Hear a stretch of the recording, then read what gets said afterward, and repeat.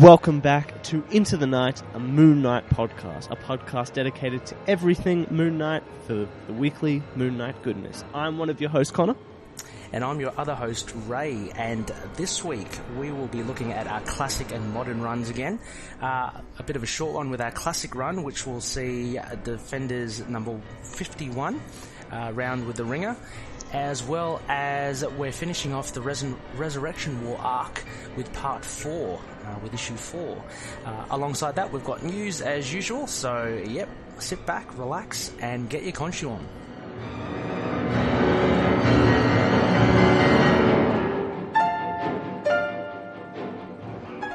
Yes, welcome back. We've got some lovely issues to cover. We basically said goodbye to two series we've been following for a whopping 4 issues, so very touching goodbyes this episode, and we've got a nice bit of news to cover. But starting us off, as always, Ray, how are you? Yeah, very well, Connor. Very well. We the Aussie loonies will be fortunate enough to have had a 3-day weekend this weekend as we celebrate Australia Day on the Friday. So yeah, it's been just 3 days of chillaxing, catching up on comics. A bit of spring cleaning here and there, but yeah, generally quite chilled. How about yourself, Connor? Yep, likewise, just been catching up on that pull list. I've been like a month behind on something, so I'm just pumping out just issues upon issues, stack slowly decreasing, but I'm still probably only like halfway through it, so that shows where I've been at with my comics. But yeah, no, it's been great all round. Give a shout, as we always do, to like one of the top picks of the last week coming, that Ewing sort of had a big finale to his Inhuman saga with Inhuman's Judgment Day, which was as touching as it was beautiful in both art and story wise, and yeah, I think this is definitely one of my favourite eras for the Inhumans ever since Marvel Now 2 we're in currently for the Marvel phase, now Marvel Legacy. But yeah, it's just been fantastic, and it was just a great issue to not quite put an end, but you know, wrap some things up for this incredible part of Inhuman history. Okay, so it ties things up rather well. I've actually got the issue myself on digital, but I didn't realise, Connor, so is it number 1, I guess, is it like a one-shot? And number 2, is it meant to wrap up the Royals? Is that the whole idea? Yeah, it's basically like Royals 13 almost, and the fact that, you know, that's the end of sort of both series in this one-shot. Okay, so it is a one-shot. Oh, okay, well, cool. Oh, I'm looking forward to reading it. I thought it was a new Inhumans series, actually. I thought it was like, cause isn't it, it's tagged as number 1, right? So I could get that wrong as well. I don't know. Oh, anyway, it was, that's something to look forward to. What else? Hang on, let me have a look. What else came out? I read a couple of really good comics this week as well, Connor. That's right. I was catching up on Avengers No Surrender. Oh, yes. Yeah, we spoke about that last episode. I've caught up now up to part 3. Oh, look, I'm really enjoying it as well. It's a bit of you know, mindless fun, but it is entertaining, I must say.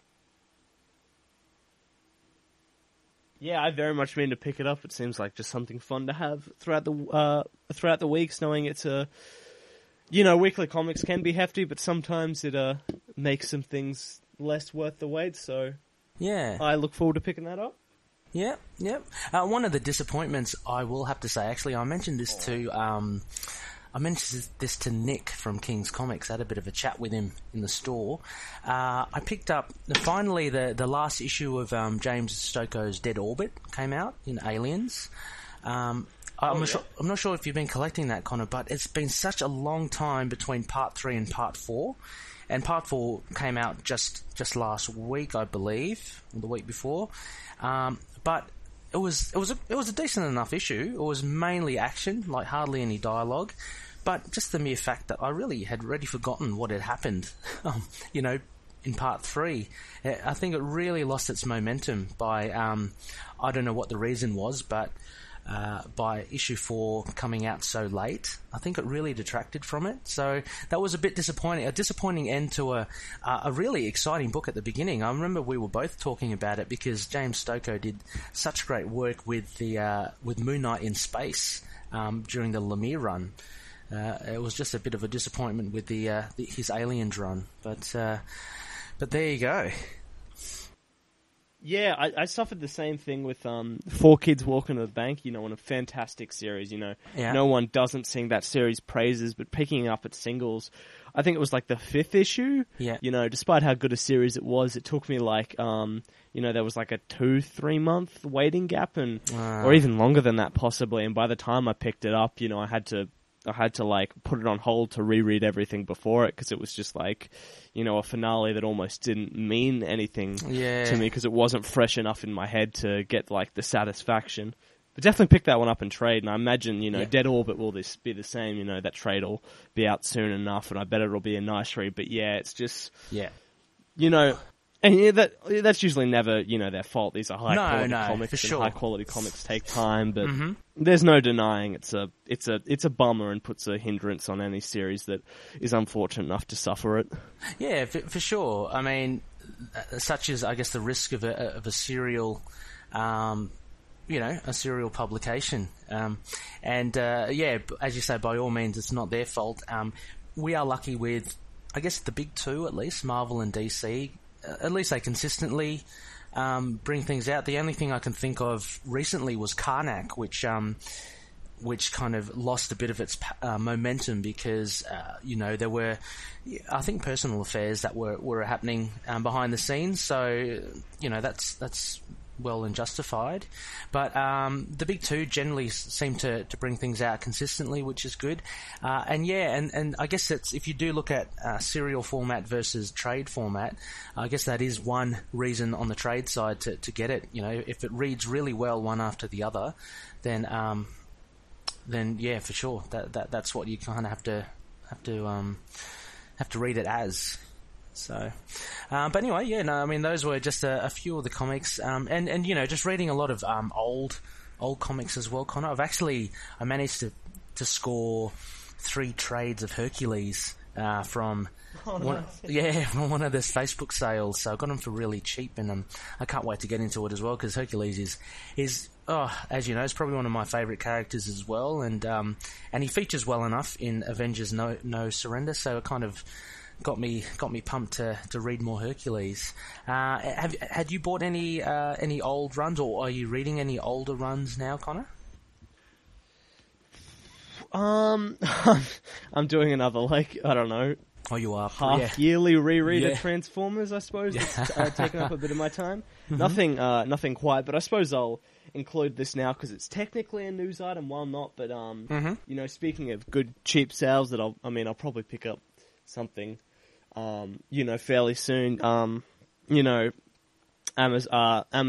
Amazon's Kindle is having one of those big Marvel sales where you get volumes for like $3. I can get all 3 Lemire and Ellis volumes for like $3 a pop, and I'm pretty sure I want to go back on that. I've been hearing one of the chats both Ray and I are in has been pretty Namor centric for a bit. That's got me hankering to go back.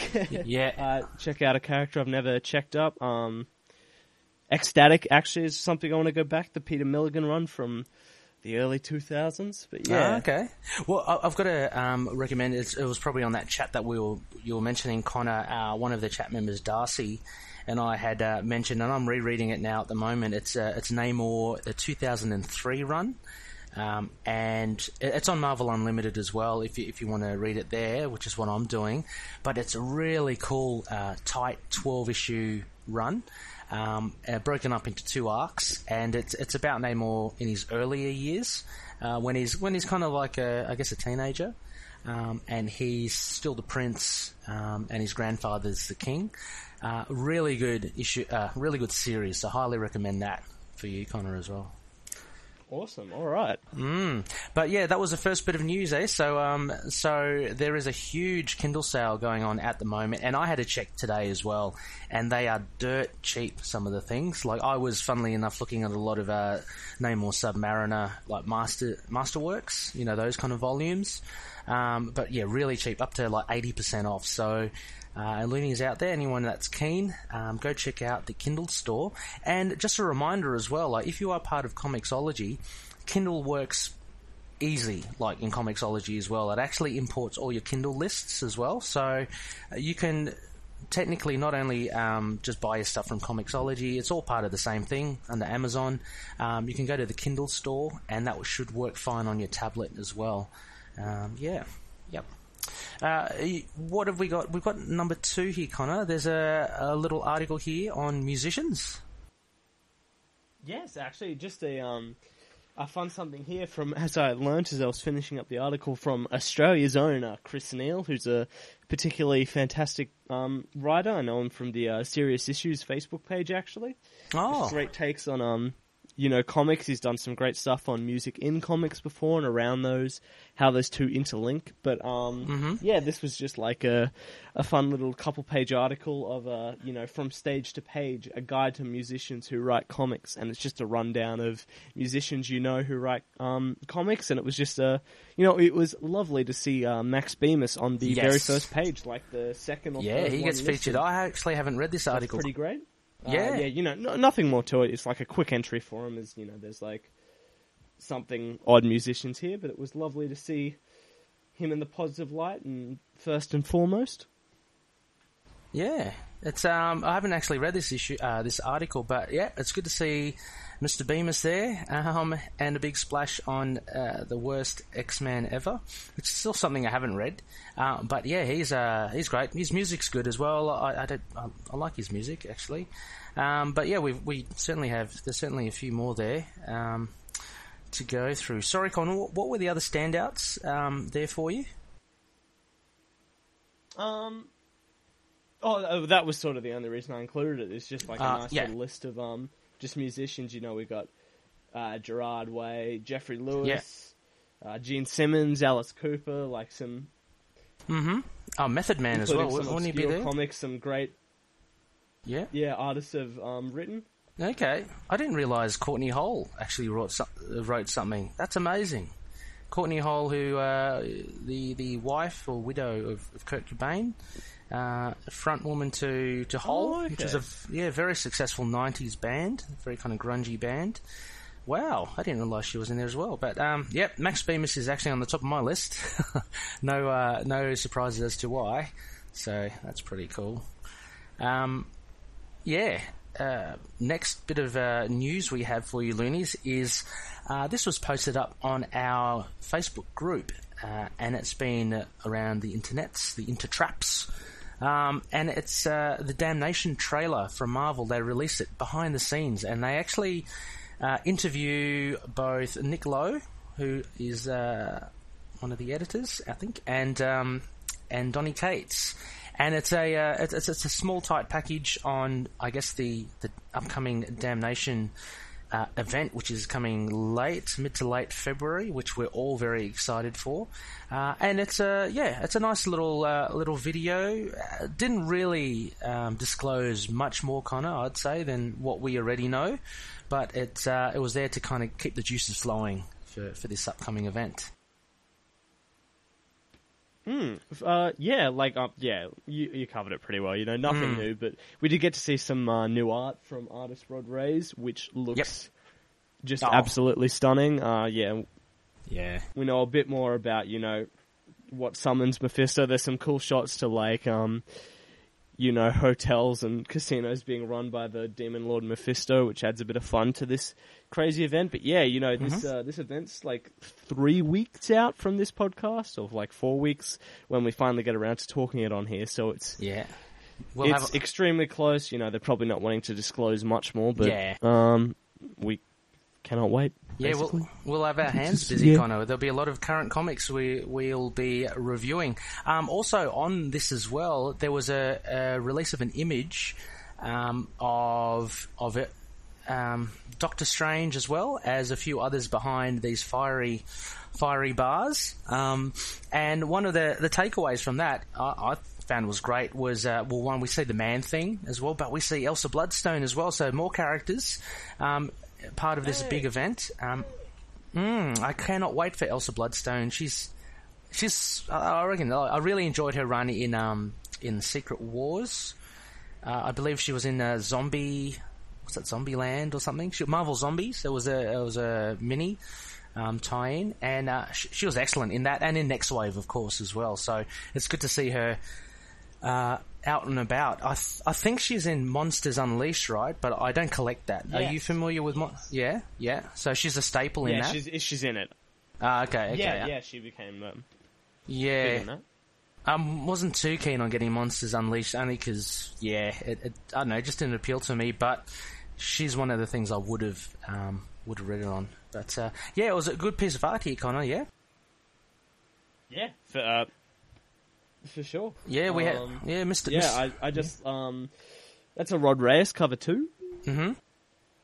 I think we so. saw Man-Thing there as well. Yeah, Man-Thing's awesome. Because he's very much in the mystical kind of realm as well, which is quite strange. We have Mr. Knight in the corner there, which is great to see.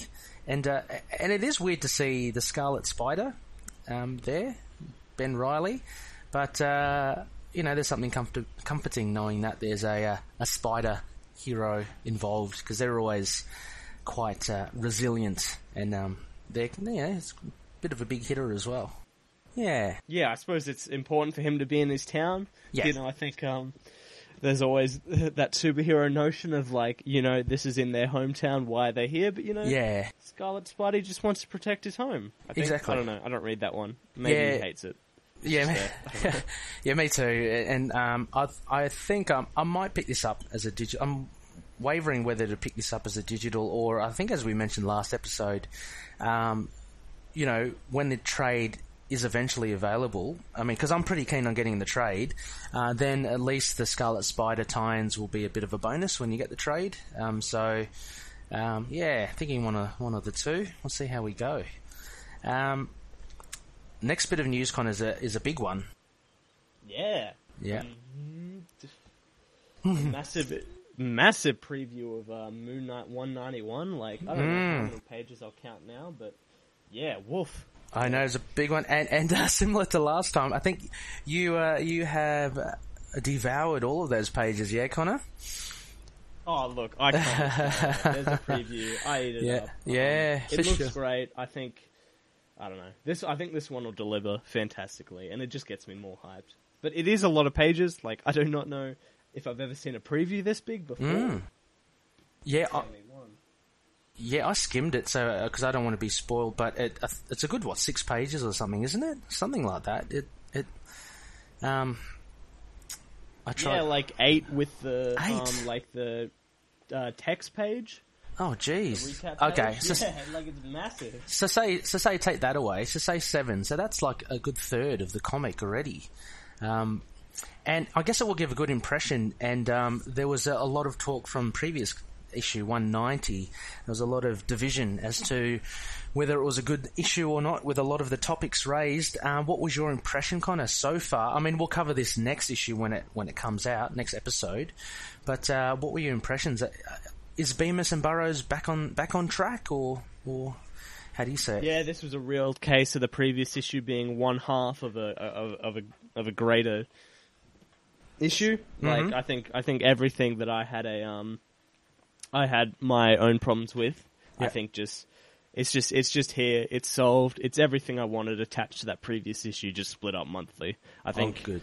I mean, I bet it'll still be divisive. There's no doubt about that. But me personally, I'm still pretty on. I'm always on board. The last issue didn't kill it for me, but it most certainly made me go, yeah, I love these two. I fucking love Bemis and Burrows. Yeah. I love them.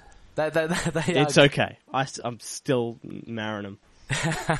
They are good looking. Hey, it's I think a bit of time does help as well. They did shake the tree a bit, and I find myself not as not as frustrated or whatever at the issue anymore. It is what it is, and I gave it another little read again, and I think time kind of heals everything, and it wasn't as bad.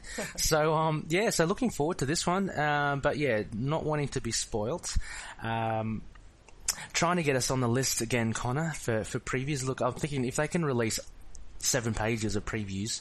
Marvel surely have have a list where they distribute some previews. I would love to receive them. Look, if we do receive them, and if Marvel are listening right now, look, well, I'll read them. So there's no issue with that. But yeah, so we'll try to do that. Try to get that happening. But yeah, a massive preview. I can't really speak too much more about it, Connor, because I haven't really read it, and I don't know what's up ahead. I'm assuming the art is good still, and did it reveal anything? Like, I'm sure it wouldn't have. It's a preview, right? Or... I'm not going to say anything. We're a week out. We'll be at this place in a week's time revealing That's true. it for you. You have about 4 days till everyone's getting in this hot little hands. That's true. But I think it'll definitely be worth the wait. Exactly. And look, we'll post up access to the previews if you do want to have a look at it. As always, on our Facebook group, we'll post up a spoiler thread once the issue is officially out there in the world, and we can get to discussing. So that'll be a lot of fun. Next line of business here, Connor. It's just a small thing I put in because I came across a couple of chats that you were having in the groups that we're in. So with Moon Knight alumni, Marvel released, I think, Legion out just recently as well. Oh, yes. Yeah. With Torres? Yes, Wilfredo Torres is doing, like, absolutely just crazy wonderful art on that issue. Like, it was definitely, to review the issue, it was definitely sort of like a first part to a crazy tale. Uh-huh. But just on, like, art alone, it was like 10 out of 10. Like, this is such a crazy, cool-looking book that embraces Torres' own style and the craziness of the X-Men Legion. Wow. It was just wonderful. Like, I mean, the story could be the worst thing, and I'd still be buying it just because Torres and colorist, I'll pull up their name in a sec, but yeah, just wonderful. Fantastic. And look, for Looney's, Torres is no stranger, as we mentioned. He featured quite a bit in Lemire's run, which was we covered the whole run of that last year and a bit of this year. Torres took on the reins to illustrate, I guess, Stephen Grant's perspective on life, and he had that very crisp, very appealing kind of visual art style. And I guess it'd be interesting to see how he tackles Legion. This series, which I believe is a mini, does it relate at all to Cy Spurrier's X-Men Legacy at all, Connor? Do you know, with Legion there? Not really. Okay. Yeah, this seems like something's... I think... I'm actually not sure how Legion even ended up back in the Marvel Universe, but it sounds like this series will cover it. Okay. But yeah, a nice 6-issue mini. We want those, single sales, but if you were to pick this one up in a nice, concise trade, that'll also be, a great-looking read. Yeah, and look, I think it's... I'm not sure if Marvel have responded to a lot of the fans' requests now, but it seems they are kind of stating... whether things are limited series or not, and giving it a finite number, like 1 of 6 or 1 of 5, which I think is a good thing, because I think there was a lot of annoyance from fans as well when titles would just, stop running and just disappear kind of thing. So I think that's a good step that Marvel have taken, because it certainly started... Yeah. Oh, sorry? Oh, I was about to say, it certainly started to appear, around this whole Legacy, relaunch. So, it's good. Yeah, I was, even our Lemire's Moon Knight suffered it because they didn't say it was a 14-issue series from out the gate. When it ended at 14, people assumed their series had been cancelled, but that was Lemire's running time. Yeah, and how he wanted it. So yeah, it's just such a smart move, and it makes you wonder how they didn't do it before. But putting on the right track's always good. Yeah, true. And I think in general, I don't know, the state of Marvel at the moment, I've been enjoying a lot of their titles, so, I think a little bit of the heat's been taken off them. They've been kind of scrutinised. Look, they'll always have good titles and they'll always have bad titles, I guess. It depends on what you focus on. And as you said, Connor, look, the Inhumans, Judgment Day, capped off a generally a really good series as well. Just my thoughts on Marvel. So the last bit of news we also have here, I thought it included in, there seems to be confirmation now from Netflix, and actually from the mouth of one of the CEOs or directors there, basically stating that apart from the current crop of Marvel Netflix shows, there won't be any other new Marvel/Netflix shows coming out, new characters. So that kind of kiboshed the whole rumors of of potentially getting a Blade or a Ghost Rider or a Moon Knight series from Netflix. But I think anyway, Connor, that doesn't include the possibility that on Marvel's own streaming service, which will be available soon, that we do get those kind of shows still. What are your thoughts?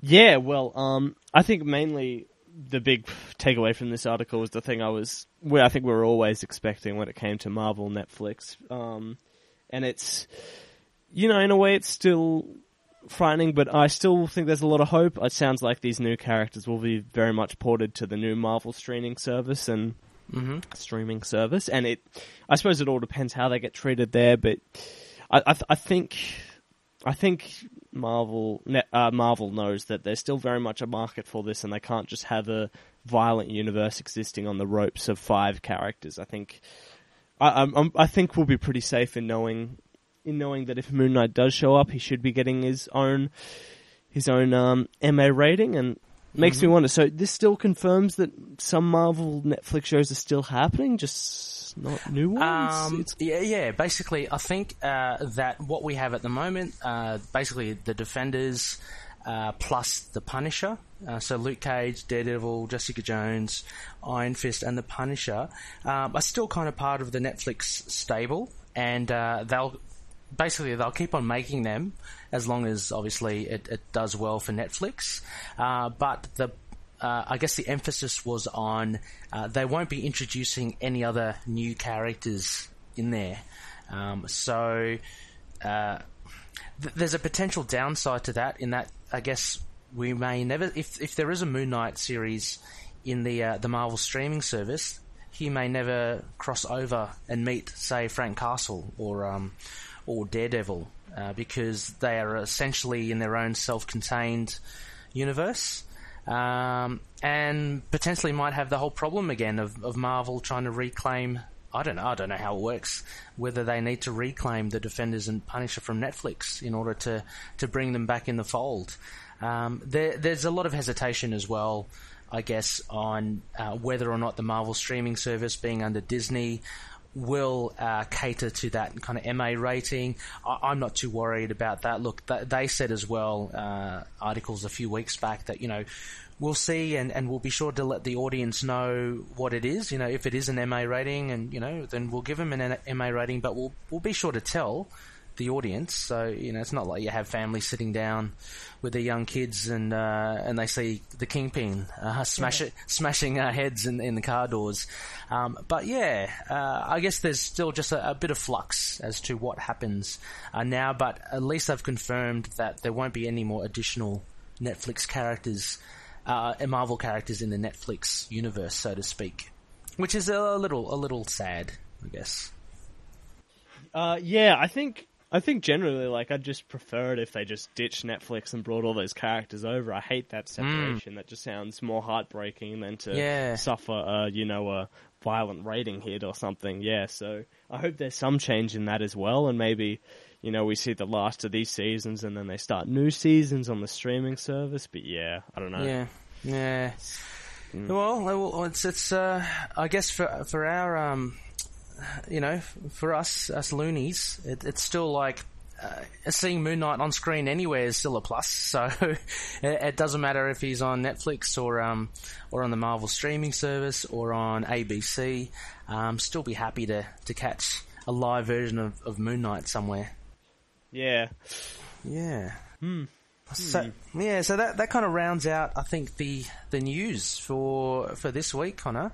Yeah, kind of an interesting note to end on with the uncertainty of the future. But yeah, It's been a good week for news, and I suppose sounds like we should be hearing more about the streaming service in the future, as things seem to be happening a lot faster now when it comes to getting everything ready, so bring it on.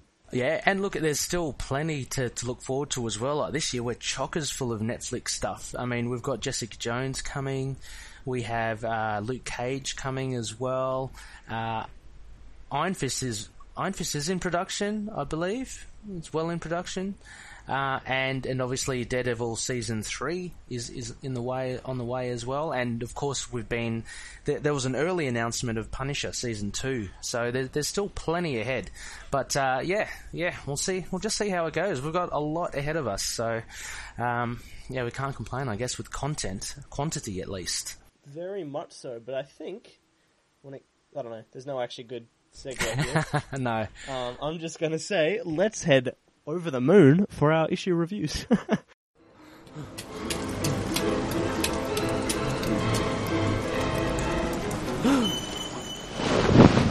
Yes. So we're returning to our classic run and modern run. Look, Connor, I thought as well, we have a special guest again. As our guest narrator, we have the wonderful Morgan Roberts, who is a photographer and a podcaster as well. We approached Morgan to be a guest narrator, and also to kind of get his thoughts on the issues as well. So he's actually returned with a really cool recording for both our classic and modern runs. So I don't want to say too much. I reckon we can just leave it to Morgan to give the introductions. I think that sounds like a wonderful plan. Hey there, I'm Morgan Roberts, and I'm a photographer, a podcaster, and a comic book fan.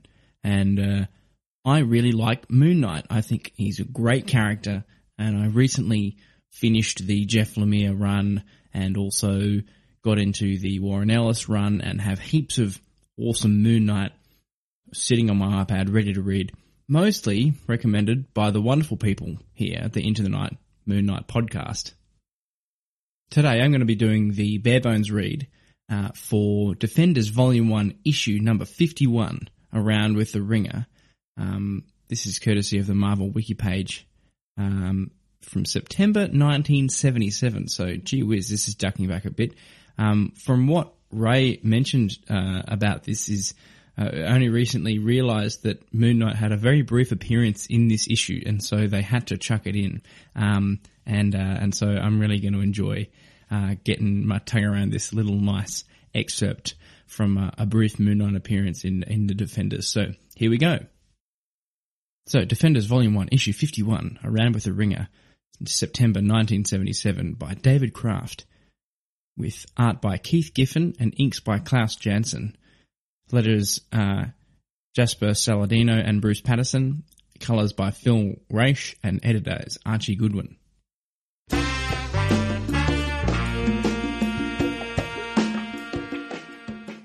Nick Fury attempts to get answers from the LMD of Nick Fury himself as to what exactly happened that led to the death of Scorpio, his brother. Meanwhile, as a S.H.I.E.L.D. division cleans up the wreckage caused by last issue's grand battle, various other conversations take place. The Hulk mopes in the corner, unhappy at having felt ignored by Nighthawk, and slowly simmers with anger like a child sulking at the feet of his parents. Hellcat, having fought non-stop, and one of the few defenders without any discernible powers, is patched up by the medics as Valkyrie moves towards her and makes her concern known. Nighthawk and Moon Knight chat about the group dynamics and how Moon Knight appears to fit in quite well with the rest of the defenders. And finally, Jack Norris, the man at the centre of the caper, speaks with Nick Fury too. He's still not happy with Fury after Fury and S.H.I.E.L.D. captured, drugged and interrogated Norris before the whole fiasco with Scorpio. Gee whiz, what a fiasco. Things do not appear as they seem, as Norris is surprised to hear that the events with Fury weren't as he originally thought, a side effect of being drugged. Fury reveals that it was in fact his S.H.I.E.L.D. operatives that were the ones behind the ill treatment of Norris, and Fury himself actually reproached them for the aggressive techniques that they used, slightly ashamed at hearing the truth. Norris admits to Fury that he may have reacted a little too hastily towards Nick. Having now reached a sort of truce, Fury then recognises the heart and skill of Norris and so offers him a job at S.H.I.E.L.D. Oh, sweet. Didn't think a job at S.H.I.E.L.D. would be that easy to get. Bloody hell. Fury advises Norris to think it over before giving his final answer as he watches the Fury life model decoy led away by the S.H.I.E.L.D. agents.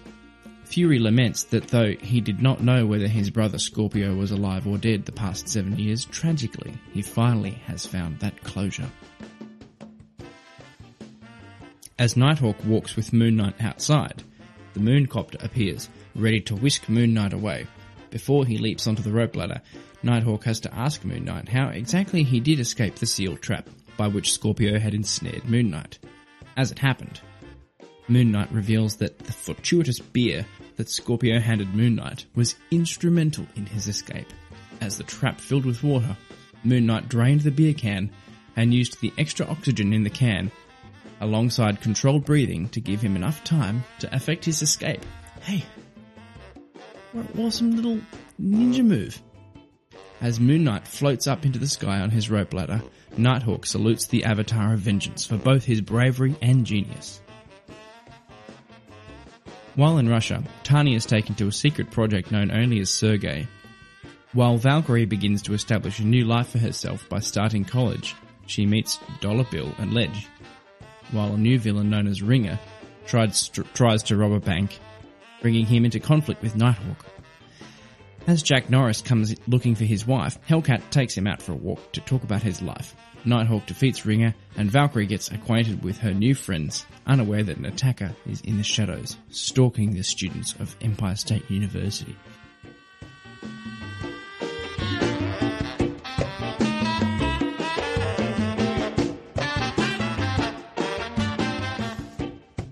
Well, gee, I feel like I should go and give the rest of that a read. That sounds like a whole bunch of stuff going on with a whole bunch of little plots and subplots and extra plots and mini plots and a lot of chatting about life and, I don't know, sounds pretty fun. Well, that was Defenders Volume 1, Issue 51, Around with the Ringer by David Kraft. September 1977. -10. I was -10 in that year, so it's pretty well dated there. Thank you so much, Morgan, for that first narration of a difficult one because it is a very truncated appearance of Moon Knight in the overall issue. But Morgan from What Do You Make podcast, giving us a fine narration to Defenders 51. Connor, what a short but sweet little appearance by Moon Knight.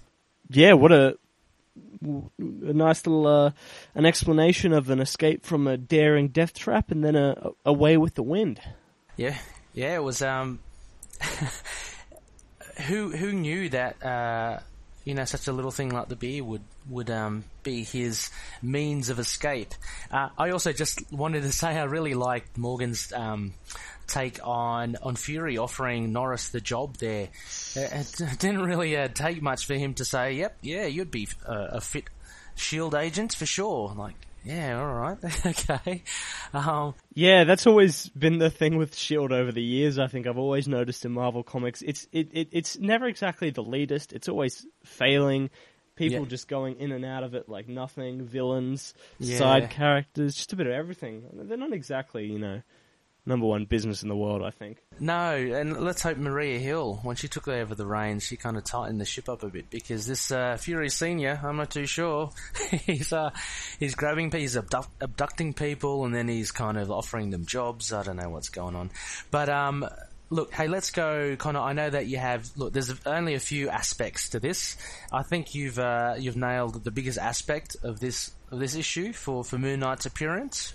Yeah, let's talk about that beer for a second. We know beer was a big motif in the last 4 issues for whatever reason, and it was also the only reason Moon Knight was saved. He poured out his beer, he obviously pumped some oxygen into it, and then used it as a way to control his breathing and have an extra source of oxygen until the water pit, until he could open the valve. So, yeah. I mean, a beer saved his life, but I don't know. Seems fitting for this run, I think. I think it's my takeaway.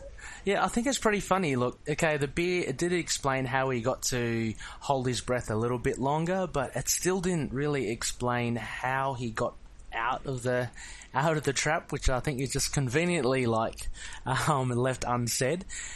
Sure, he had controlled breathing and he had the oxygen in the can, but he'd still have a bit of work to do trying to open that valve and you escape unnoticed as well. But such is the writing of the Bronze Age, I guess. It's a few details here and there.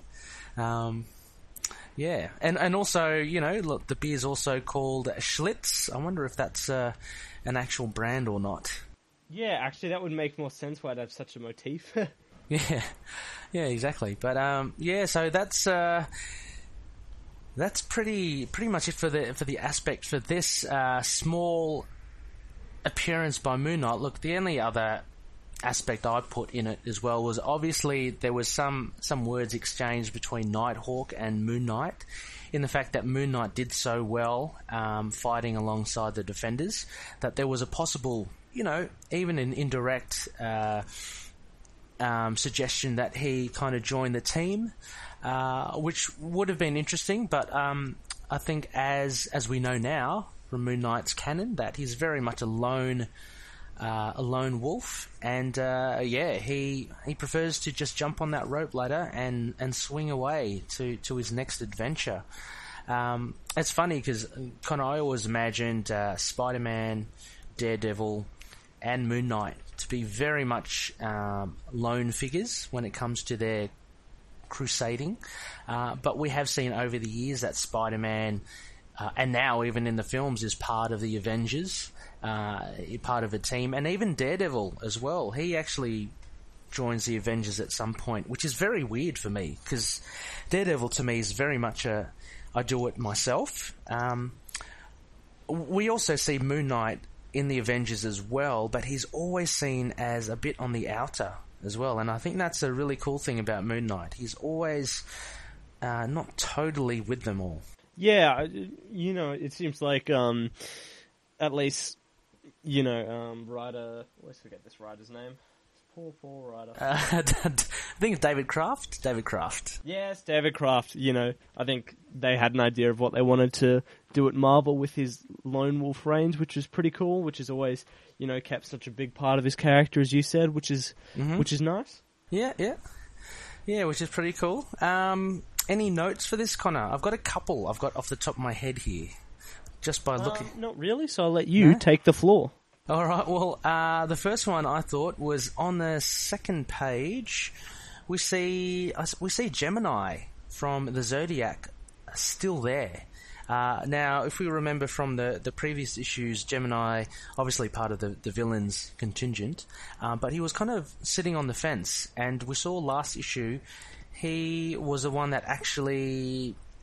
I guess tipped the scales and actually gave the advantage to the heroes, who eventually ended up beating the villains. So it was a bit of a grey area for Gemini as to whether he or she is a good or bad figure. But we see him here with the medics, just saying be gentle with her, referring to Hellcat as the medics kind of patch her up. So I thought that's pretty cool to see Gemini still there. It would have been good to see Libra still there, Connor, but the intangible one seems to have vanished. Yeah, a solemn goodbye to those one-off appearances. But there's crazy friends. Yeah, goodbye, friends. We'll see you soon. And the other one I thought was I thought this was actually a little bit of bad form from Nick Fury himself. It was the explanation to Jack Norris about Jack Norris's abduction, and basically. Previously, Norris had been abducted by S.H.I.E.L.D. and put in a drug-induced state to try and get him to reveal some information. I think it was about the presidential candidate. And Fury here just basically he palms it off and he blames his underlings for it. He basically says, "Oh, it wasn't me, but it was my what did he say here? But it was a couple of his boys who were giving him the third degree." And Fury says that I gave him a talking down to because of their techniques, but he took no responsibility there. Now, I would have thought as a good manager or as a good superior officer, you would take responsibility for what your underlings do. So, yeah, I thought that was a little bad on Fury's, and I thought it was a poor excuse. So I don't believe Norris should have accepted that apology. Yeah, I agree. Nick Fury was a total ass here. You know, Jack Norris suffered, was mad at Fury, and Fury's like, "Nah, I'm the hero here. Yeah, I'll wait for your apology. Exactly. Here's the job. Get out of here." I think that's even worse. To try and kind of silence him, he kind of goes, well, how about a job at S.H.I.E.L.D. then? If that will kind of, smooth things out, which again is not a criteria, as Morgan pointed out, to get into the into S.H.I.E.L.D. So yeah. So a little bad form there from Nick Fury from this issue. Okay, Connor, I guess we can still maybe do some Crescent Dart ratings. I know this is, again, a very weird one because it's a very short one. But if we were to... It is a difficult one. I mean, if we were to grade this, how would you grade this one?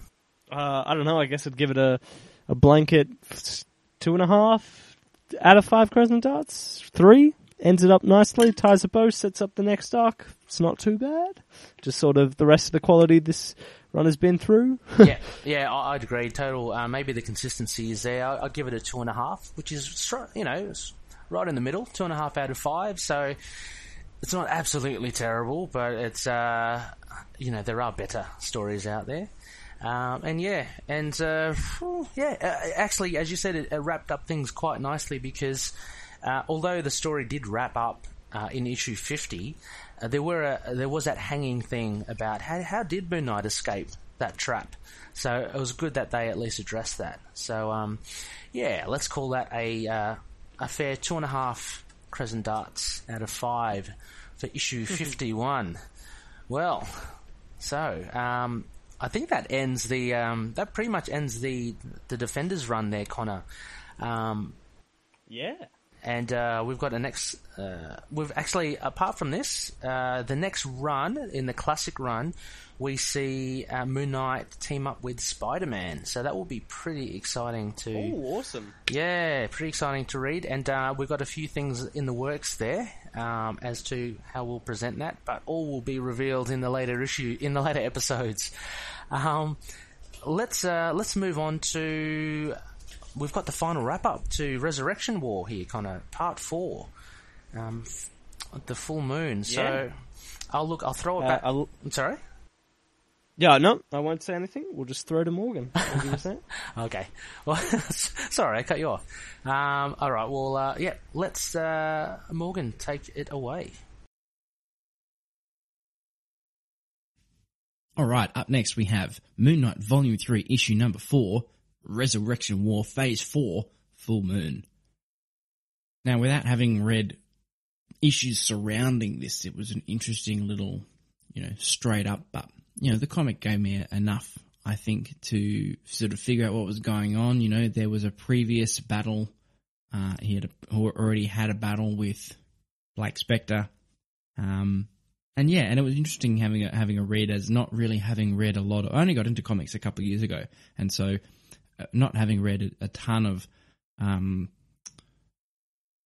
older issues, even only so recent as 1998, which this was written. It's funny seeing the over explanation of things, and there's the scene where Morpheus and Bushman are loading the crate with a statue of Set in it into a plane, and enough, Bushman. After Set's dark power perverts the UN conference, turning a dozen small wars into a single global conflict, you and I will confiscate the world.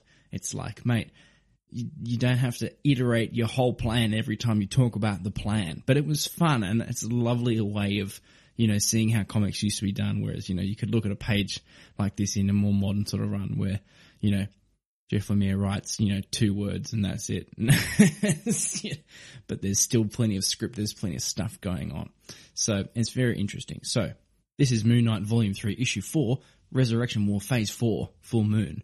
And April 1998 by Doug Mensch, art by Tommy Lee Edwards and Robert Campanella, colours by Melissa Edwards, letters by Ken Lopez, and Mark Bernardo is the editor.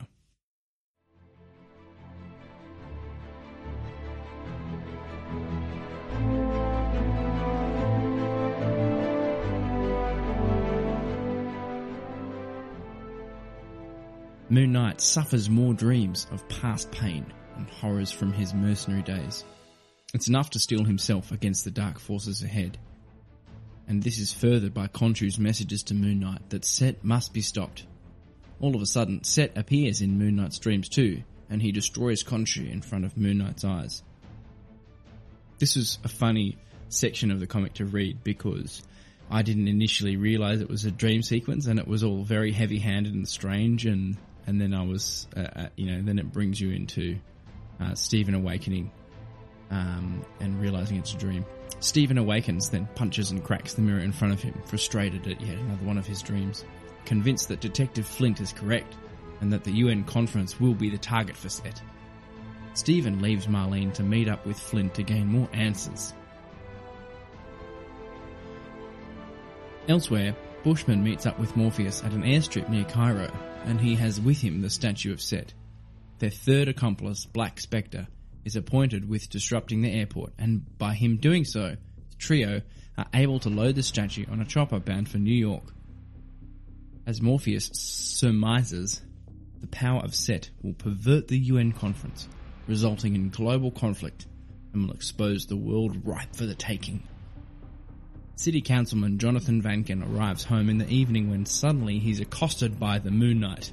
The White Avenger gains information from Vankin on how Black Spectre plans to take over New York City. Fear, intimidation, and delivery of threats have managed to buoy Black Spectre's rise to the top, and according to Vankin, he's not far from succeeding. Moon Knight motions for Detective Flint and his officers to come out. They've been monitoring the conversation and take Vankin in for further questioning. Flint, however, has more pressing concerns, that of the UN conference. But Moon Knight reassures him that he will take care of matters. A rope ladder drops down from above. The silent, ominous moon jet hovers above, and in an instant, Moon Knight is gone.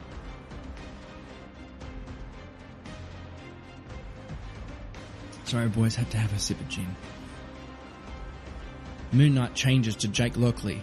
Does he change to Jake Lockley? I don't know. Doesn't he just... I don't know. Look, whatever. Moon Knight changes to Jake Lockley and heads to Gina's diner, where he asks Gina if her sons, Ricky and Ray, are willing to earn some cash for a bit of surveillance. Lockley wants eyes on Pier 23, the previous hideout for the Black Spectre. Ricky and Ray make their way to Pier 23, and soon tail a car from the pier to Queen's Mansion, and in one of the limos they spot Black Spectre. Lockley tells the boys to keep following the limo as he changes into Moon Knight and readies for action. 10 minutes later, at a private runway, Black Spectre awaits in the car for the arrival of Bushman and Morpheus.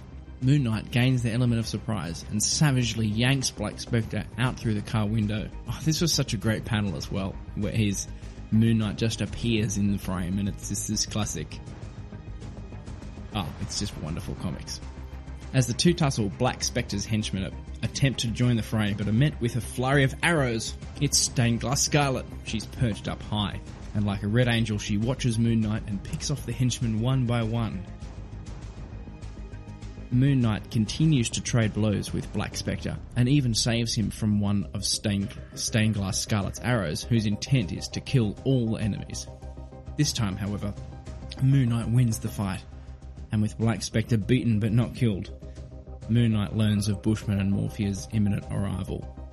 One of the awesome panels in this fight scene is the classic camera shot where Moon Knight's looking in slightly frame left, and you can see the enemy behind him, Black Spectre, not fully knocked out yet, pick up a knife or something, and it's about to get him, and then Moon Knight, just reaches up his hand and boom, smacks him down without turning around and looking at him in one of those classic comic moves. Oh, it was just great. As the chopper lands, which carries Bushman, Morpheus, and the statue of Set, Moon Knight fearlessly rushes towards them and targets Bushman. Crescent darts fly, and bullets are dodged as Moon Knight tackles Bushman, and the two shatter through a hangar window amidst a crowd of civilians. The ferocity of the fight is short, but it is again Moon Knight who gains the upper hand, as he neutralises Bushman just in time for Detective Flint to arrive and clean up. Gee, they always just have to come and clean up the cops, don't they? Gee, it's a shit job having a cop. Just come and clean up all the superhero, they'll get all the glory. With only one villain left, Moon Knight rushes out again, but is unsuccessful to reach Morpheus's chopper. As it flies off towards the UN conference with cargo in tow, Moon Knight hitches a ride on the Moonjet, and in an absolute feat of amazement, he glides from the Moonjet on his cape and crashes mid-air through the front window of Morpheus's helicopter, avoiding the blades by millimeters. Morpheus is a tougher opponent than Bushman or Black Spectre, and Moon Knight has a hard time resisting Morpheus' illusions and avoiding his ebb and energy blasts. Not sure what is real or not, Moon Knight then sees the statue of Set come to life, and as it attacks him, the chopper spirals out of control. Moon Knight shrugs off his disbelief and kicks the statue out of the chopper, shattering it on the ground below. Instinctively, Moon Knight then evades Morpheus once more and knocks him out. With not much time left, Moon Knight jumps out of the chopper before it, alongside Morpheus, crashes into the harbour. With the threat now over, Moon Knight returns to Grant Mansion and ponders with Marlene and Frenchie as they still do not have the final answer. Does Khonshu possess actual powers? Did Set ever possess equal but opposite powers? Was Stephen resurrected by Khonshu? Marlene doesn't know, nor does she care, as long as I can feel you, Stephen. I can touch you. I can love you. That's all I need to know. And then the Rachmaninoff plays.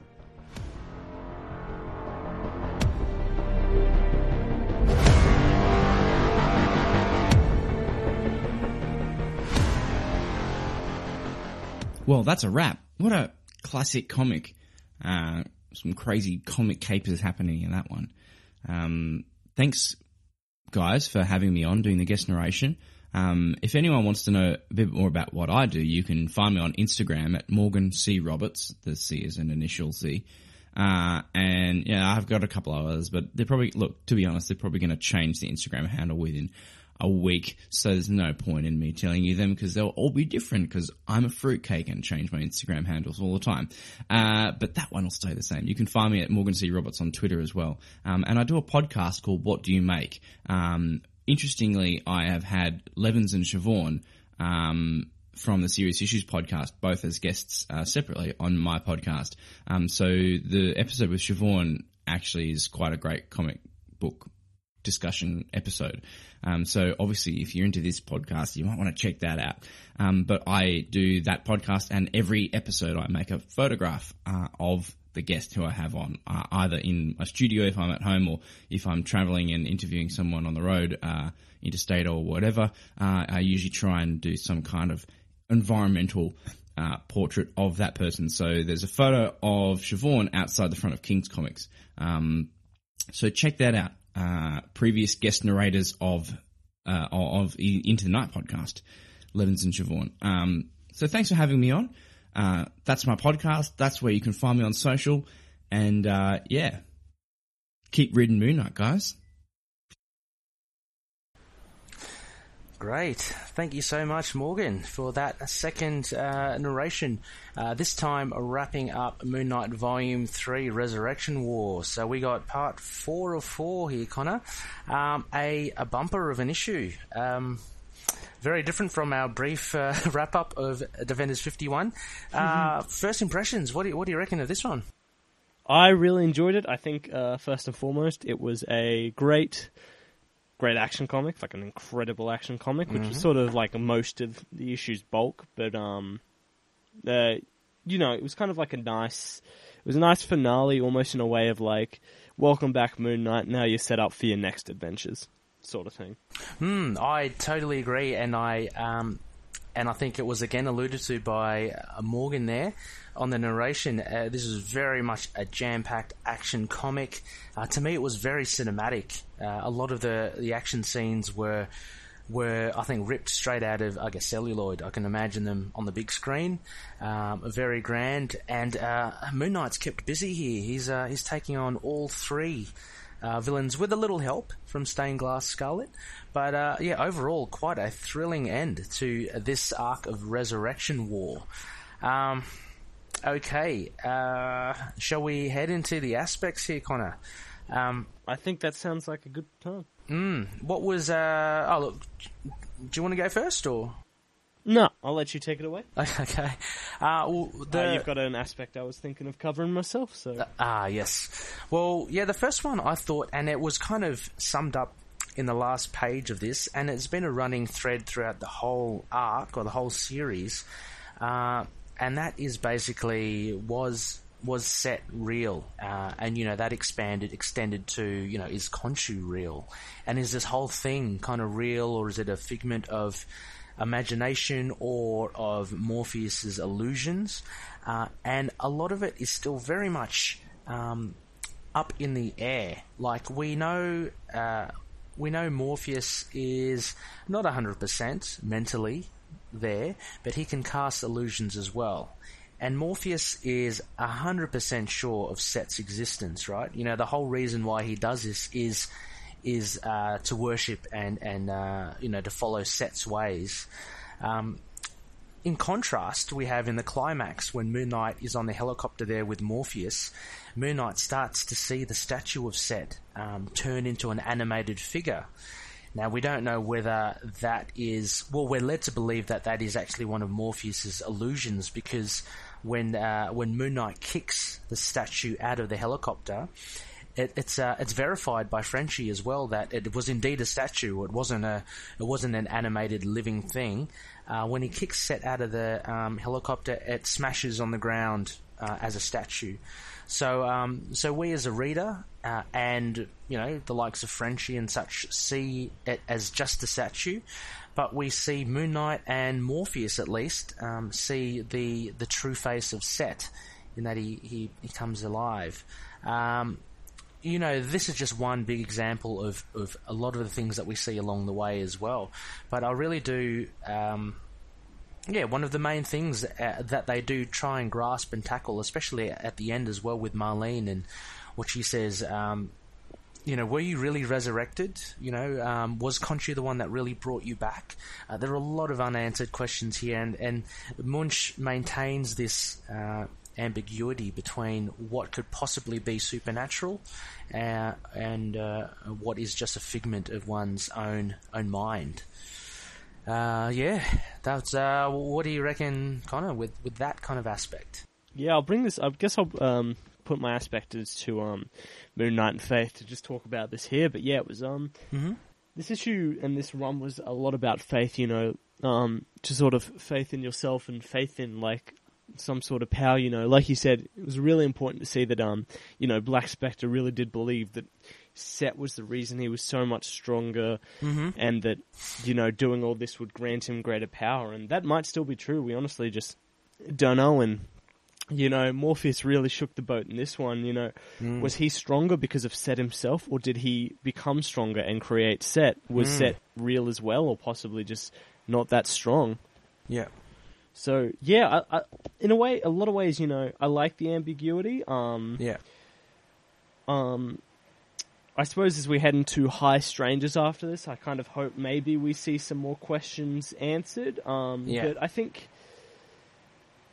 in a lot of ways, I like how, just sort of how, what's the word I'm looking for? How open this is, how up to interpretation it is. And, I think, that sometimes sucks and can sometimes be the mark of a poor storyteller, but I think knowing this was Munch's,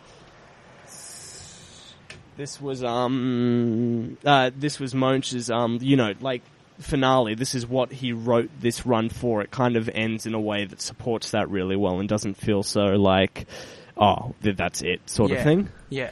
Well, I think just going off your point as well, I think the beauty of Munch's writing here is that the tension he creates. Like, for so long, we're led to believe that everything will culminate in this UN conference meeting. You know, a very tropey thing about getting set over to the UN conference. We don't even see that happen in this. The story ends before that even is reached. You know, Moon Knight squashes that mission to get set over there.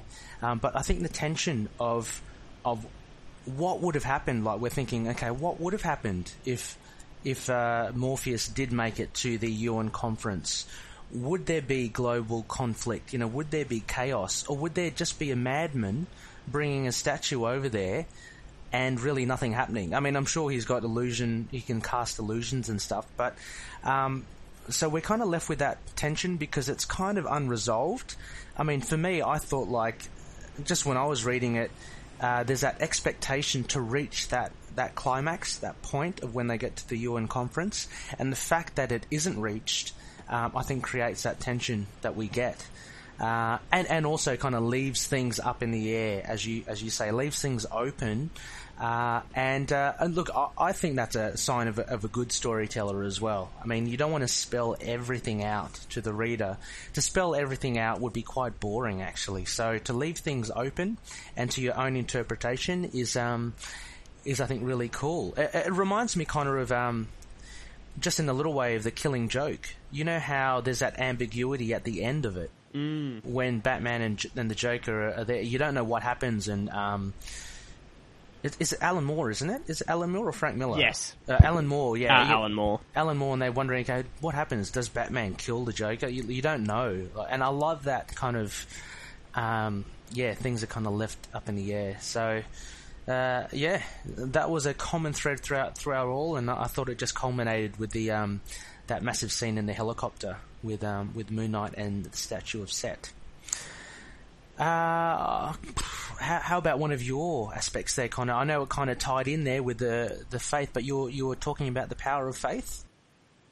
I'll get to that after your next point, actually. Okay. I also want to add to your ending there when you spoke about, you know, what would have happened if Morpheus got to the UN. I like as well that, you know, it didn't go down the path that, like a really a big trope of like some superhero comics is like, this God character is the reason everything in human history happened, and it was the reason World War II happened, or something like that. Yeah. You know, there was a lot of, like, as you said, there was ambiguity. Not only was there ambiguity with Set, but also his power. You know, like, Moon Knight acknowledged that terrible things happen in this world without Set's influence. Like, even if Set became the power, like, what could that have meant for the world? Would it have just been something they could have stopped? Would the world really have been plunged into darkness? Which is, I suppose, the poetic writer Munch would have wanted to leave us on. Yes. Yeah, I think before we continue singing his praises, I want to swing to the art that... so this issue was a big roundhouse of fighting on all fronts. Yeah. And, of course, that leads a lot to Tommy Lee Edwards, but also as a matter of Tommy Lee Edwards and, is it Melissa Edwards? Melissa Edwards, yeah. The colours, yeah. Yeah, the fantastic, that was a great contrast of light and dark in this issue, especially, you know, there's a lot of really deep battles in the night. I love such great fight scenes that always seem punctuated by, you know, the darkness punctuated by machine gun fire or something else or something more, and it just and the way it's used to show, you know, whether someone's winning. You know, when Moon Knight's ever failing in this issue, it's always dark. You know, when Morpheus shoots his Ebon energy, it's Moon Knight shrouded in darkness trying to escape. Yeah. But when he's got the upper hand, it's this light burning panel of Moon Knight kicking Set out of the plane. And it's just this great contrast of what the story's trying to tell us with these conflicting powers of light and dark, and it's just great artistic storytelling as well as this incredibly detailed and incredibly fluent art by Edwards, with incredible scenes of punches and kicks and a lot of great scenes with flying through glass especially. That was a big motif. Tackles and punching through windows and helicopter panels. So you know, it was just a great action issue all round, with the colours once again being such an important part of storytelling that just made it such a delight. Yeah, look, And I know I'm rambling, but that's great. I just want to also point out as well, and so I had not given that information to Morgan as well. Actually, from pages 17 to 21, it's not Tommy Lee Edwards' art, it's John Paul Leon's. And you can see a slight difference. It is quite similar, so it's kind of easy to maybe not pick up, but there is a shift in the art from page, say, 17. And I think that's in particular the fight with Bushman. So I'm only assuming Tommy Lee Edwards had some timing difficulties with schedule or something. So John Paul Leon stepped in. Very similar art, but yeah, this crashing through the window, it was awesome. One with Moon Knight and Bushman through the airport hangar. These action scenes were just brilliant. And with the casting of light and dark, again, I think Edwards with Melissa Edwards, as you say, are just brilliant. And you can see that more in their pictures. I mean, if you do a quick comparison between John Paul Leon's pages, 17 to 21, and the rest of the issue, you can really see the difference of how Tommy Lee Edwards treats shadow and dark. It's really cool. And I think as well, the fact it looks... John Paul Leon's and Tommy Lee Edwards' art looks so similar is luckily keeping a consistent colorist as well, which helps. Yeah, and it's just for sure. It's just a nice fit. Like, they made the smart choice getting John Paul Leon as well. Yeah, for sure. Yeah, that's great. So my movie, just going on to my next aspect, which was tying into this actually, was just how unstoppable Moon Knight was. I mean, we have a guy here who's taking on basically three of his main arch rivals, and we know later on in series later on how difficult it is to actually to beat one. Yet Moon Knight here manages to incapacitate Bushman, who is no slouch when it comes to hand-to-hand combat.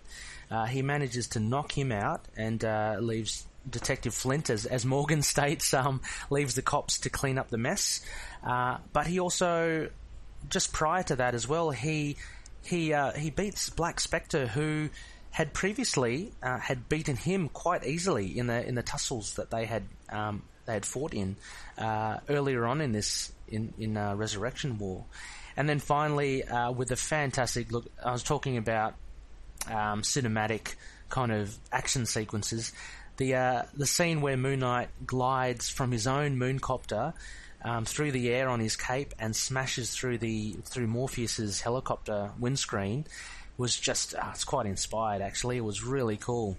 But he takes on Morpheus, arguably the strongest out of all the three villains, and he manages to beat him as well. So we have rather an unstoppable Moon Knight here, Connor. Yes, and and just sort of tying in, I'll include my next aspect. Once again, this becomes Moon Knight so unstoppable, like Black Spectre had been before him, is because he feels so empowered. You know, not only does he, it's possible, you know, once again, Khonshu's influence, was it really there? Was it all in his head? But it's once again Moon Knight accepting his role back from the dead and just swinging it one to these guys. You know, yeah, he's so assured of the quest he has to do and whether he has the moon, he always has the moon to guide, and whether it's Khonshu or not, it doesn't matter, because, you know, this is his path, this is his goal, and it's just wham bam, you know, three of his biggest villains that can take him down in other series, in whole arcs of just one-on-one fighting where Moon Knight gets the shit beat out of him, but here he's not having it, he's taking him down. Yeah, I guess it shows that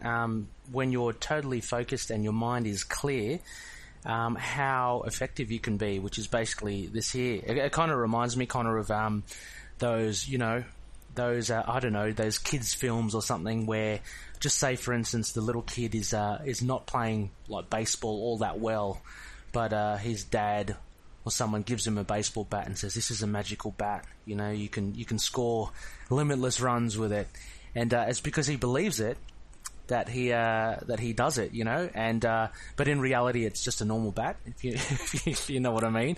It's a bit of a strange analogy, but it's kind of how I see it here as well. Like, Moon Knight is kind of, he's clear of thinking now, and he's got faith. And whether or not Khonshu is real or not, he has faith in himself, and with that, he's able to be the great superhero that he is, able to do crazy feats like jumping from copter to copter, helicopter to helicopter. It's fantastic stuff. 100%. Yeah. Could not agree less. And a great use of truncheons and yeah. all that jazz in here as well. Oh, that's all. Yeah, always there. Yeah, he's almost like, yeah, actually, just kind of reminded me. Yeah, it definitely reeks back to Moon Knight's truly taking back the cow. Cow. Yeah. Strange. The cow, just because of how fearless he is. He's someone who, prefers to take the hit and just doesn't matter how much he takes, will always stand up. And, the leaps of faith he makes that could end in his death, but regardless, he'll do it to win, sort of thing. It's just all done without, Yeah, he's kind of like the epitome also of like the man without fear, isn't he? I keep on going back to it, but like we talk about Daredevil having no fear. Moon Knight can very well be the same, cut from the same cloth. He really is just fearless when he does anything, and that could be partly due to he's a bit crazy as well, so he kind of loses that inhibition. But it's always fun to see Moon Knight in action scenes. He's great. 100%. I'm not. Is there any extra notes you want to add? I feel like we've covered Moon Knight's daring quest. Oh, just a little note I had was, look, as much as we said, it was really great that things were left ambiguous. It was really cool as well. There was a little niggling thing, with me wanting answers, which you'll never get in a story like this. But just the thing about how Mark indeed was resurrected, because it was resurrected in such spectacular fashion. Like if you think about it, like in real world stakes, yeah, like he was dead for a while. He was dead, like buried, right? And if you think about it in real world stakes, Marlene and Frenchie walk into the mansion, and the statue explodes, and Mark's there. Now, look, whether the statue actually exploded or not, maybe it didn't even explode. Okay, let's put that aside. But where the hell did Mark come from then? He was buried. Like, he was gone. So, there's got to be some sort of, there was that kind of explanation I was hoping to at least be led towards, or at least hinted towards, and how that happened. But I guess it must be down to, you've got to put it down to the supernatural, to Khonshu and some sort of influence there. Yeah, I definitely think possibly he does make it more clear of Khonshu's presence than anything, because, really thinking back to it, the way he returned and Khonshu's influence, I do think very much this is possibly, just as much setting up Khonshu and Mark's, whether they, how they reunite, and just seem to become such a powerful force together. So, I think that's definitely a takeaway, and it's not, I do like the ambiguity, but possibly with another issue, the ambiguity could have become less ambiguous while still being ambiguous, but, once again, it is still like a tight ending that probably would have had to been more, less clear if he had to, push 5 issues instead, so... Yeah. No, exactly. And look, what we spoke about a little bit earlier as well, I wouldn't mind actually rereading this again, all the way through from part 1 to part 4, because we did kind of read it like in a serial format, and with 4-parters for me, it could work both ways. It could be a good thing or a bad thing, but I don't know. I'm just interested to see how fluid it is if we read it, part 1 to part 4, one after the other. That would have been cool. Yeah. So I guess we can go to Crescent Dart ratings for this, Connor, to wrap up Resurrection War. Yes. All right. I would give it a solid 4 out of 5. Again, I think I really enjoyed this issue myself. I think the last 2 issues of Resurrection War really do kind of hit a home run, so to speak. Again, the art is great, and there was no hiccup by having an interim artist in between. It was quite fluent. If you read it, from front to back, you can easily think that it was the same artist. It was very, very well chosen, like the other artist. And again, art as usual, the colours and the art was fantastic. But again, action-wise, I love my action, and this had it in spades. And we get to see Moon Knight beat up on 3 of his main villains, so I was very, very happy with that. So I'd give it a 4. I think 4 is a nice number. It was still, a very great action-packed issue with great art and kind of, wrapped it up nicer than I was expecting. I was really expecting this to be rushed, and that could still possibly be said, but I think it definitely worked.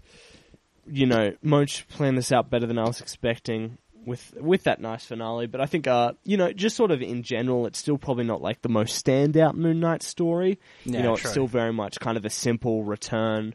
So yeah, 4 out of 5 is just what a nice number I'd give it. It's a perfectly good fitting return for Moon Knight with his cast all set back up, his powers, and I think it's a smart way to reintroduce him to the status quo with a story alongside. So I mean, when looking at it that way, not much else to ask for, with a 4 out of 5 being I think a good rating for an issue. And I look forward to High Strangers now even more as well. Yeah, that will be it'll be interesting as well. High Strangers, which apparently the correct title, High Strangeness, but somehow okay. Yeah, but apparently High Strangers was featured on all the covers. But if you look at the inside of the covers, the first page, High Strangeness. But yeah, that would be an interesting run to cover as well, Connor. I thought for our next modern run, since we've wrapped up this one, I was hoping we might tackle the big one. We might tackle Houston's run. What do you reckon? You know what? Let's do this. I think we're all in. I mean, it's one of the. I only say one of the big ones because, a bit self-indulgent. It is one of my favourite runs. And yeah, I think it'll be fun to cover. Like, there's a lot of loonies talking about it as well. I mean, we can always do High Strangers as well. I don't mind. But with our classic run, as usual, we'll be going along our usual thread. So the next appearance that Moon Knight appears in comics throughout history will be the next run, which I do believe is Spectacular Spider-Man 22 and 23. So we've got that ahead of us. Anyway, I guess that wraps up our Over the Moon review. Once again, thanks to Morgan Roberts for the fantastic narrations and for I love the comments and the commentary was awesome. Yeah, the comments along the way as well. I told Morgan, I said, that's brilliant what you've done. He said, I might encourage other guest narrators to do that as well, because it's really cool to not only hear someone narrate but to get their insight as well. Yeah, for sure. Yeah, big thanks to Morgan. His podcast is fantastic. Such a wide range of not just comic readers but all walks of life, and just interesting looks at their respective really fun while being intellectual and all that great stuff. It was a great commentary by Morgan, and who knows, we might even hopefully see his return back on here. So thanks very much, Morgan. Yeah, that'd be great. Next phase, Connor. What do we have? What do we have next phase? Yes, we have the big one back at it again. Bemis, after his 8-page preview, we have the full issue dropping this coming Wednesday. Yeah. And our next episode will be focused on Moon Knight Volume 9, issue 191, Crazy Runs in the Family Part 4. We have someone from the Facebook group coming in to narrate for us. Yeah. Awesome. And as long as we don't ramble on for way too long, we're looking at also including a wonderful Funko Pop Classic Moon Knight review. So look forward to that, my friends. Look forward to that. Yeah, that will be good. Hopefully, third time's a charm for the Funko Pop. We've been trying to get it on, but look, there's just been so much Mooney goodness around, so it was hard to stop talking about the other stuff like the TV appearances and such. So, look, hopefully we're going to be just reviewing that one issue next week, so we should have a little bit of wiggle room to include the Funko Pops. Both Connor and I have them ready to go. Can't wait. Oh, also Connor, my gosh, I haven't forgot to add it into the news as well. Another bit of information was that I think they had more confirmation of the Mini-Mates for Moon Knight. Oh yeah, yeah. So that is still. I think you can pre-order them now, and so Loonies. What that is that you get. There are 4 sets of 2 Mini-Mates. I'm not really familiar with Mini-Mates, but you get Daredevil and Iron Fist as one. You get Jessica Jones and Purple Man as the other. You also get Luke Cage and, oh my gosh, I can't remember who the other person is.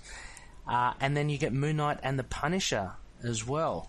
So there are 8 Mini-Mate figures, and if you collect all of them, you get little components to build a figure and create Quake from Agents of S.H.I.E.L.D. So, Ghost Rider. I think Luke Cage is with Ghost Rider. So all those characters are really right in our wheelhouse, Connor. So, Loonies, if you're keen, there's a Moon Knight figure in there as well.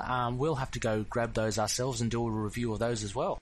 I think that sounds like a good reason to get me to buy stuff I would feel otherwise bad about doing. So thanks, exactly. podcast, for being a great part of that. Exactly. Clear conscience. Okay, so we've got the next Spectacle. Again, I just wanted to shout out, as we mentioned, Morgan Roberts, fantastic narrator. He can be found on Instagram, as he said, and as he said, his handles changed, so you can try him at Morgan Roberts Photo or at Morgan Roberts Weddings. He's on Instagram there. He also has a website for his photography, morganrobertsphotography.com, so go check that out. As he mentioned, he is also a multi-talented guy. He's also a podcaster, so he does What Do You Make, which is a great podcast. He interviews creative people from all walks of life, whether they be, as he mentioned, Levins and Siobhan, from podcasters, comic collectors, musicians, comedians, you name it. He interviews them all. Very, very entertaining stuff. And that can be found on all good podcast catchers like Apple Podcasts or Overcast. He has a website for that at www.whatdoyoumake.show, SHOW. And as he mentioned as well, he's on Twitter at Morgan C. Roberts. So we'll put up all the info as well on our social platforms, and we'll shout him out as well because he's done a great job with the narrations there. 100%, yeah. And where you can find our very own selves, we are at intothenightpodcast.wordpress.com. Our Facebook page is facebook.com/ITKMoonKnight. For a fantastic group of Moonies talking 24/7, we have facebook.com/groups/intothennight. You can find us at Twitter at ITK Mood Night. Our podcast page, we are now on the lovely podcast hosting service that is just wonderfully easy to use and for you guys to download from Libsyn at intothennight.libsyn.com. And then you can find us on Instagram, Tumblr, YouTube. Hopefully all your podcast catchers you guys are using at Into the Night, a Moon Knight podcast. We're now on Spotify as well, I believe. Yeah. Which is another lovely place you can find us if that's your host of choice. So plenty of places to find us. Thank you once again, Loonies, for giving us a listen. We're cracking into 2018. We've got a few things planned ahead, which Connor and I are still working through, but are just around the corner, so can't wait to reveal that for you guys. As we mentioned earlier, Connor, we've got there's a lot of comics now that Moon Knight will be featured in, so that will keep us busy with the modern runs, with the current runs. 100%. Who knows how we'll be doing on our classic run as we hit Damnation, and whether we cover some of those times as well, I guess the future will tell. The future will come back here for Bemis Burrows goodness next week. Exactly. All right, well, I guess if that's all from us, I will sign us off. May Khonshu watch over the denizens of the night. Catch you later. Goodbye, everyone. Moon Knight and affiliated characters, stories and events are properties of Marvel Characters Incorporated. Materials used and discussed within the podcast are intended for critique and review purposes only under the fair dealing concept of the current Copyright Act. The views, information or opinions expressed during the podcast are solely those of the individuals involved and do not necessarily represent those of the copyright owners.